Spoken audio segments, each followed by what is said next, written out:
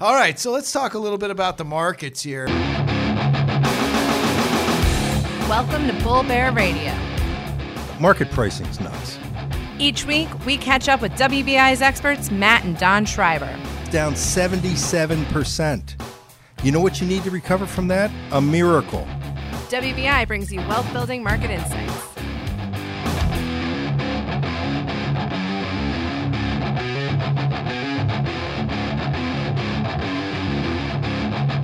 Hi, I'm Matt Schreiber, and this is Bull Bear Radio. Bull Bear Radio. With me today, I've got Steve V. No, he's not the lead guitar player for the E Street Band. He is Chief Investment Officer at WBI here. And Steve, we're going to talk a little bit about to cut or not to cut. All right. That is the question, right? We got a big Fed meeting today and tomorrow. We're going to be getting this podcast out pretty quick, give you some ideas on what we're thinking, what might happen, what might not happen, and what the market's reaction might be here. So, Steve, talk to me, man. Well, it's been an interesting time. I think you look back a couple of months and people thought the chance of a cut anytime soon was completely unheard of, right? The last time that we saw a dot plot coming from the Fed, there was, a number of the guys still had hikes priced in for this year. But man, have things turned around. Yeah. And they've turned around even just today. As you know, we had tweet. We had tweet. We first had Draghi this morning, right? Yes. Overnight. Yep. So when I walked into the office this morning, the Fed funds futures market were actually predicting a 27% chance of a cut tomorrow. But I look at it just now, right before we meet. This is only, 4 hours later. Now it's down to 18% because you've got other things going on. Mm-hmm. Tweet, yes. Market's up today. Market's up. Everybody's positive again. Yep. So I think there's a lot of people, including us, that are wondering just exactly what the Fed's going to do. Yeah. So, Steve, what do you think the Fed is going to do, right? To cut or not to cut? Well, that's the question. I mean, look, we had Empire Manufacturing came out yesterday. It was the largest drop on record. Yes. In the great state of New York, right? Yep. And today nobody cares, right? That's a lagging economic indicator, right? Yep. It's data that's in the can. These are factory orders. They're down. Yep. Things are starting to stink it up, Atlanta Fed GDP is hovering around 2%. It's a slight uptick from where it was in the 1.5% range, right? It was like 1.5, 1.6. It's up at like 2 right now. Yeah. But still relatively low from where we've been over the last few years. That showed, hey, the economy's been pretty strong. It's been hovering between 4s and 5s and 6s, for God's sakes. Right. And I think everybody, thinks that there is going to be a slowdown of some degree. The question is how much. But yeah, I mean, we already have seen it. It seems to me. We've already seen it. But you've got 75,000 jobs. 75,000 jobs. Then that's the thing. We've had a lot of bad data, certainly. Is it enough, right? But we had as you said, the Empire Fed, which certainly told a lot of different parts of the story. Yep. May's ISM manufacturing index fell to the lowest level since 2016, as you might recall. Durable goods orders were horrible, fell 2.1 back in March. ADP number. Remember that ADP number came in at 27,000 right before non-farm payrolls. Of existing 75. home sales has been a dud. It has. There's been a little resurgence in homes, but not strong. Not for this time of year. Yeah, no. Spring was bad. Right. That's true. Spring was bad, and usually spring is relatively strong. And don't we have housing starts coming up? Was that today or is that tomorrow? Or I think that is tomorrow. I can't remember off the top of my head. Yeah. I might have missed something it this like morning. That. So we'll be that'll be on the radar too. But a lot of bad data here. Yeah, a lot of bad data. Retail sales, everybody's talking about retail sales last Friday, right? Retail sales came in a little bit stronger, and everybody was kind of pumped up over that and said, oh, maybe that's going to slow the Fed down. And there is a lot of question about, is this enough bad data to have them not cut? And I think, you're asking me to cut or not to cut. I don't think we're going to see a cut tomorrow. I'll just cut right to the chase. Dang. It might not make people happy. I don't know. Did the market sell off on that news? But probably not. But this is the Steve Leisman scenario. We were just watching CNBC together for a second, right? Where the Fed doesn't cut here. So what's the timeline look like if they don't cut, and what happens if they don't cut? So I think that they, and again, I think they probably should cut, but we could talk about that later. But yes, as far as what I think they're going to do, I don't think that they can say that they have enough evidence right now to justify a cut. Furthermore, last time they were meeting, the last dot plot that we saw, most people were calling for those hikes, like I was saying. So to have all of those inflation hawks that are on the voting members, all the neutral guys, have them all switch from predicting a hike to now switching and actually cutting only a month and a half, 2 months later, it would really take a lot more data. And I think what we're going to have to see is probably more low employment numbers, maybe a real strong pickup in initial unemployment claims, and maybe a kind of a consistent basis for that. But besides that, we've got the G20 coming up, right? Yep. Which was what the tweet was about. That was the morning. tweet. Yeah, that was the big tweet that got the market all hot and bothered. Yep. Market started running. Semiconductors are like rocking and rolling. Moonshot great. Today. Yep. Yeah. And that's just, again, when we're talking about the tweet, it's Donald Trump, President Trump, saying that, he is going to meet at the G20 and talks summit. are resuming. The talks are resuming. So, but yeah, you say that, but then, the funny thing was on Friday night, right? There was something that came across the Bloomberg terminal that said, okay, Trump said he's in no hurry. Right. And then secondarily, Wilbur Ross said nothing's going on. Yeah, no, Wilbur Ross, Commerce Secretary, said the best thing that you can hope out of the G20 is that they actually meet. They talk. But right. If anybody thinks that there's actually going to be a trade deal on June 30th, you're out of your mind. Sorely mistaken. You're sorely mistaken, so don't press that. Which puts us into July. Right. In July, there's a lot of stuff happening. So let's say we get disappointment. Let's say the Fed doesn't cut. Let's say we go in, and even if there is a meeting with Trump and Xi, maybe they begin talks and they kind of resume the same sort of way that they did coming out of Argentina, right? Market wants a deal, though. Yeah, they're not going to get a deal, I don't think, in the G20. Right. Then we have July 5th. We have non-farm payrolls. That's going to be a big number of people are watching. If that shows weakness again, so that's definitely going to give more evidence. You're saying that's July 5th. That's July 5th, right? And then right around that Friday time, we get earnings season started. Right. Now, earnings season, boy, I don't know. I know there's people that have dissent, but I think that we're going to see some real bloody stuff going on with earnings. I know they've been talking down earnings. They've been lowering forecasts. It's all about whether you beat your forecast. But I think that there's going to be a lot of misses. And even as we saw in last earnings season, that ended up being a little more positive than people thought. Still, the companies that missed got destroyed. It was gnarly. Destroyed, exactly. And that's the thing that people sort of miss is that. And that was May. That's part of the May decline, by the way. And only, the market is just recovering from that now that we're ending June. Right. 95% of stocks in the S&P 500 have recovered their May losses, they're saying. I just saw that headline. But that doesn't mean it's all good in the hood, right? Yeah. No, definitely. And again, this is before, remember, first quarter was before the tariff, that whole thing came to light. Right. So between, the May situation, increased fears, sentiment indicators in the manufacturing world. We saw, people, there's a lot less capital expenditure going on with companies across the board. They're slowing down their buying. Have they slowed it down enough for the Fed to cut? Again, probably not, in my opinion. But I think that we're going to see some really disturbing earnings reports coming out, and that's starting the second week or so of July. From there, I think that we'll see a end of July Fed cut when they meet again, I believe on the 31st. Because of the market volatility. There'll be the risk that the asset bubble is going to burst by then. You'll have enough bad data, bad earnings, and that you're thinking the Fed cuts then. Now, you and I were talking just a couple of days, like Monday, yesterday, maybe, I guess, right? That, and this could have changed, but 56% of folks polled in the Bloomberg terminal there were saying a 50 basis basis point rate cut at the end of July. Yeah. Do you think they go that deep in July? They'll have to. I think they do. And if my memory serves correctly, I believe that the first cut in each easing cycle of the last two easing cycles has been a 50 basis point cut, if I'm remembering correctly.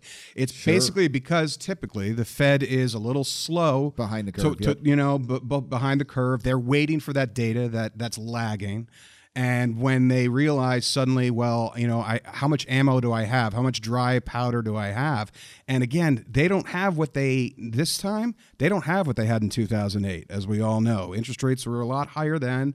We're working on 2.25 right now. So, how much real ammo do they have? So the market likes surprises. Good ones, I should say. Market doesn't like bad surprises. No. But if they're not going to cut tomorrow, if they did cut tomorrow, it certainly would be a good surprise to the positive, and I think we would see a continuation of the rally that's going on right now as we speak. But assuming that they don't cut tomorrow, I bet that they would cut 50 basis points in July because the predictions are so high that there is going to be a July cut. The only way that they could get a boost out of that ammo is for there to be a 50 basis point cut because everybody's expecting 25 probably. Right. Okay. So we were talking last week. Okay. Let's switch gears. Well, it's not really switching gears, but it's along the same lines here of what we're talking about. Now, you happen to be a fixed income bond expert. I mean, that's kind of where you've had a lot of experience in the past, right? Yeah, I'm not going to say expert here. Let's okay. Back off on expert, but that certainly has been the majority of my experience. Sure. Okay. Well, I like to have experts on my podcast. Sorry. All right. I didn't mean, on Bull Bear Radio, we only have experts. I didn't mean to take the wind out of your sails. I'm just kidding. So, anyway, yield curve, man. Give me your interpretation of what the yield curve is telling us. We were talking about this last week. To cut or not to cuts with this, it's with this whole theme. Usually the yield curve indicates weakness in the economy. Yep. Recession potentially looming. It's kind of predictive. It's kind of baked in the data. Again, it's happened, but it's also predictive of when you start to have an inverted yield curve. Right. So explain this to us, why it's a little bit predictive here and why we should be paying attention to this. Right. So let's first talk about there are a lot of yield curves.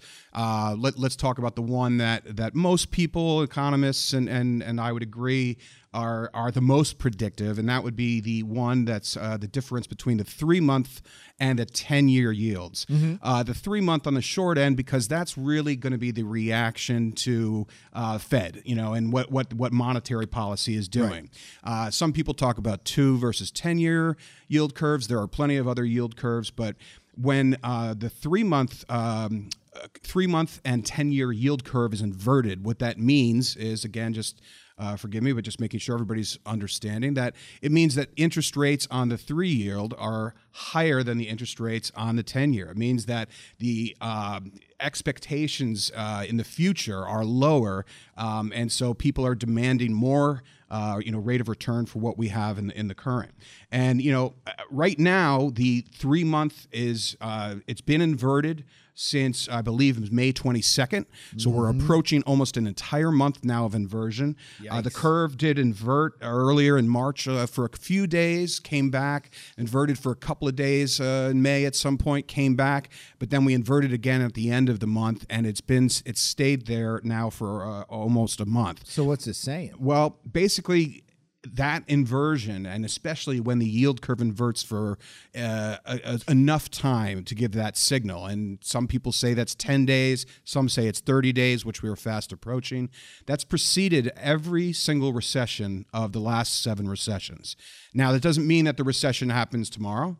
Typically, there is a gap and there's a length of time. Sometimes it's 90 days, but sometimes it's a year, sometimes a little bit more. So it doesn't mean that the recession is right coming around the corner, but signaling a softness and a slowness, absolutely, in the underlying economy. So look, we're going to take a very short break, but we're going to talk a little bit more about why this market feels fragile and it is a little scary at the moment, per Steve here. So we'll be right back with some thoughts on why this is kind of pre-crisis market.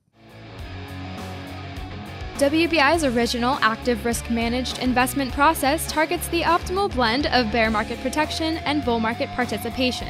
Our bull bear strategies combine our time-tested multi-factor security selection models with our advanced dynamic trailing stop process to help protect capital for conservative or moderate investors. Learn more over at WBIinvestments.com. All right, and we're back. So, get the podcast everywhere you can get a podcast.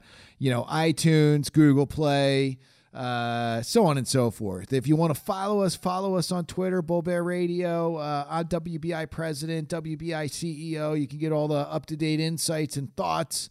Maybe we don't move markets like the president does, but hey, we've got some thoughtfulness to what we're putting out there. So check us out. So Steve, back to, we were just talking yield curve a little bit. Tell me why you're a little worried here in terms of some of what's going on underlying feels really eerie to you, like pre-crisis stuff going on. Sure. That we're at all-time market highs. Yep. But what's screaming to you that you don't like this market?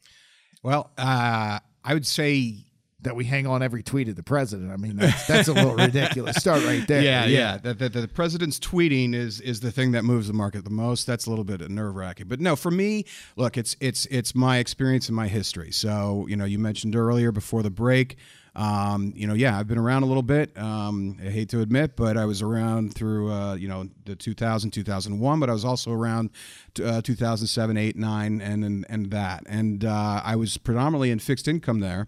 And I was focusing a lot on mortgage-backed securities, especially. I'm starting to see and feel a lot of that same way that I felt back then in 2007. I'm starting to feel that same type of feeling. I mean, right now, I don't know if you look this morning or whatever, but bond market's up, suggesting a flight to quality. Right. Yeah. But stock market's flying as well. Yeah. Right. So I remember very well looking over with my colleagues at the time in 2007 saying, man, we were in fixed income and we would say, I don't know what those stock market guys are doing. Why are they still buying this thing up? The end is here. It's coming. And that's the thing that just sort of seems eerily reminiscent to me. I don't know if it's going to be as bad. I don't know. I don't think it's going to take the same form. It never does. But there are some similarities. Just one final point on that yield curve inversion. It just, it basically suggests that the Fed is too tight on the short end. So right. As of recording right now, right, market's up 1.5%, 1.25%, 1.5%, depending on the gauge. Up 0.42% on TLT. Yeah. Right, which is the iShares 20-year Treasury. Yeah. What's going on, man? You have a huge market rally today, yet flight to quality's running at the same time, too. I mean, some of these things don't add up. And we've been saying that for a couple of weeks. Market's up today, but, hey, TLT's running like a banshee. Yeah. Those two things should be moving in opposite directions under normal conditions. They shouldn't be correlated. They typically are. At least that's what we're mostly used to, and what we're all right. in a normal situation. Certainly, you'd expect that flight to quality would suggest that there's a decrease. But and the thing is if we just saw a lowering on the short end of the yield curve, if rates were declining on the short end in anticipation of a rate cut. That would be one thing. But the fact is the entire curve has really shifted down. We're still seeing that inversion, flattened out a little bit, but it's steepened up again in the past 2 days. And, that's really just suggestive of, it's ominous. I think there's dark clouds are brewing. Yes. And we're seeing that as well in other areas. One of the areas is, basically looking at corporate loans. So I'm not know if you're familiar with that. But, there's a market out there called collateralized loan market, or, where they talk about leveraged loans. Yeah. These are typically issued to smaller to mid-sized companies that they're looking for some cash. And with these low rates that we've had for so long, and the market has been going up and the economy's been good, these small to mid-sized companies been able to lever up, man. They have been just growing their debt at an amazing pace. One, because they can, because interest rates are low. Right. Two, because market issuance standards for those loans have started to decline a little bit in the past year or so. And three, part of me, is because there's been such a demand for the product. In a low interest rate environment, people want yield. Right. Guess where they can get yield? They can get almost 9% yield on some of the riskier parts of what are called collateralized loan obligations, or what those are is basically securitized forms of these loans. So you have a whole bunch of companies. They go out, they get individual loans on their own, and then a bank will take the variety of loans, package them up, slice them up, or what we call tranching them up into different pieces of risk. So you've got a AAA, a AA, a single A, all the way down, and then they'll sell them. And people are hungry for that because they're hungry for yield in a low interest rate environment. Well, what does that sound familiar? To me, sounds like the mortgage-backed crisis. Right. I was right there in the middle of it, and that's exactly what we were doing. Right. We had lower lending standards, increased demand from both the homeowners as well as increased demand from the investing public. And you had just a situation that sort of, it was like a rock tumbling down, just gathering more and more and moss. And it didn't end well, as we know, in the end. Now, I don't think that CLO market or this leveraged loan market is going to end this way necessarily. But right now, there's 1.3 trillion leveraged loans out there. I was just about to ask. Do you know what the magnitude, the scale of this is? 1.3 trillion is how much there is right now, and basically it's increased at a very significant rate over the past couple of years. There was a hesitancy to get into it after the mortgage situation because, in essence, the products and the structured nature of it is quite similar to mortgages. But looks the same, feels the same, kind of smells the same. Exactly. But, one of the differences that we're going to have this time around, and I don't really know how this is going to play out, but last crisis, it was all the big banks that held a lot of the risky portion of that debt. They held that on their balance sheet, or they'd sometimes, they were levering up, and they would be doing a lot of these deals. And so you're saying some of the smaller institutions are exposed here. Is that what you're kind of getting at? Well, even worse, nobody really knows necessarily, because 85% of the leveraged loans, the CLOs, are the Fed and the regulators don't actually know who owns them. They could be in hedge funds, they could be in pension funds, they could be held by other institutional investors like that, most likely, but they're not sitting on bank balance sheets. Well, that's good in some ways, because we're not going to see this huge financial crisis necessarily, where you're going to have Fed bailouts and things like that, Treasury bailouts. But some investors are going to get smoked going to get crushed if companies don't grow and can't meet the obligations. Right. And as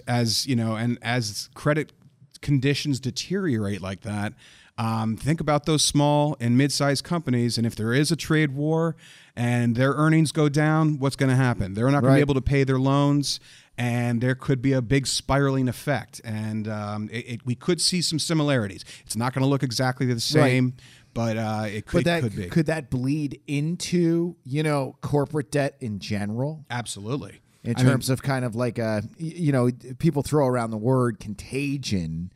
Would some of that, from a downgrade perspective, absolutely rock the corporate debt market? Because a lot of the issuance was right above, junk, right, in the last 5 years. Yeah. So, the leveraged loan market has some similarities, but, again, it's typically a different audience for who needs those loans. Right. But you're absolutely right that the corporate market, a lot of those lower still, quote unquote, investment grade corporate bonds, the rating agencies and other organizations are coming out saying that, you know what, they're actually junk. They should be really being treated as junk bonds, not investment grade. And that's right now before the rating agencies have made a move to downgrade them. Once they downgrade them, then spreads are going to widen. It's going to be a lot harder for those companies to borrow, and that's going to be right going into the moment when they need borrowing the most. And they're all levered up, and they have been, thanks in part to very low interest rates and this huge expansion that we've had over 10 years now. All right, so let's wrap this up in a little bow for our listeners here. To cut or not to cut? You think the Fed should cut? I think the Fed should cut because I think they should be preemptive. I think that the writing is on the wall, and I think that the best thing that would happen is that the market gets a nice surprise tomorrow and the Fed stays ahead. But knowing the Fed, knowing their mandate, I think that it's really kind of hard pill for me to swallow to think that they're actually going to come out and cut. So what should investors do here? Do you think, diversification of asset classes, stocks, bonds, cash gets the job done? Some diversification here. Should people be very careful? Should they have some active management in their portfolios instead of just, passive and hoping that, non-correlation and diversification works? What would you do here? Yeah, well, I think the telltale thing that you said right there, the main thing to avoid is what I would do is I would avoid passive index funds, things like that right now. Okay. S&P funds, funds that track the various indices. You'd be careful with putting too much right now and getting excited about this rally, the next up leg today. Right. There might be a time for that, I'm guessing. There could be. Later this year or something. There could be. We could see if there's some positive news. Even though we might see a recession, like we said, a year out, very often the equity market has continued to advance after the yield curve inversion, before the recession actually occurs. Right. But we're getting close to the end, people. So I would really say that people should be going for active management, a little bit of diversification, but looking for a firm and investment opportunities that can help protect their capital and as well as diversify their assets and get them out of the market quickly when the writing is starting to look pretty bad. Yeah, well, people have been, and we've been talking about this. If you haven't caught it, we have a couple of, kind of white paper style pieces out. FOMO or FONGO, right? And Don and I have been talking about this. People are either in the fear of missing out camp, and you're saying, dude, don't worry about the fear of missing out right here. You got to protect your capital. Yeah. So you're in the fear of not getting out quick enough camp. You think people should be a little bit careful with what they're doing. Yeah, those seem kind of extreme to me, but that's okay. Right. I think I'd be. You should temper your fear of missing out Absolutely. at the moment. Still can have money in the equity game, sure, but just don't put all your chips on red or black here. You got to be careful. Yeah, because the market is not making this easy for us right now. We're either going to be trading sideways or a very volatile situation. That's not to say if the Fed does cut tomorrow and we see a spike in rates, et cetera, spike in the market, that potential is there, but it's just as equally possible, if not more so, that the market just gets disappointed tomorrow and we see a bad situation happen. Right, and steamrolling into Tariffs, July with earnings, low volume, and all that kind of good stuff. So, Steve, thanks. We'll very well. Yeah. Thank you. So that's Bull Bear Radio number 73. To cut or not to cut. This is Bull Bear Radio, where each week you can count on our real market news and advice. Catch all of our podcast episodes at WBIinvestments.com. Past performance does not guarantee future results. The views presented are those of the podcast participants and should not be construed as investment advice. Podcast participants or clients of WBI may own stocks discussed in this recording. All economic and performance information is historical and not indicative of future results. This is not an offer to buy or sell any security. No security or strategy, including those referred to directly or indirectly, is suitable for all accounts or profitable all of the time, and there is always the possibility of loss. You should not assume that any discussion or information provided here serves as a substitute for personalized investment advice from WBI or any other investment professional. If you have questions regarding the applicability of specific issues discussed to your individual situation, please consult with WBI or your chosen professional advisor. This information is compiled from sources believed to be reliable. Accuracy cannot be guaranteed. WBI's advisory operations, services, and fees are in the Form ADV, available upon request. You are not permitted to publish, transmit, or otherwise reproduce this information in whole or in part in any format to any third party without the express written consent of WBI Investments, Inc.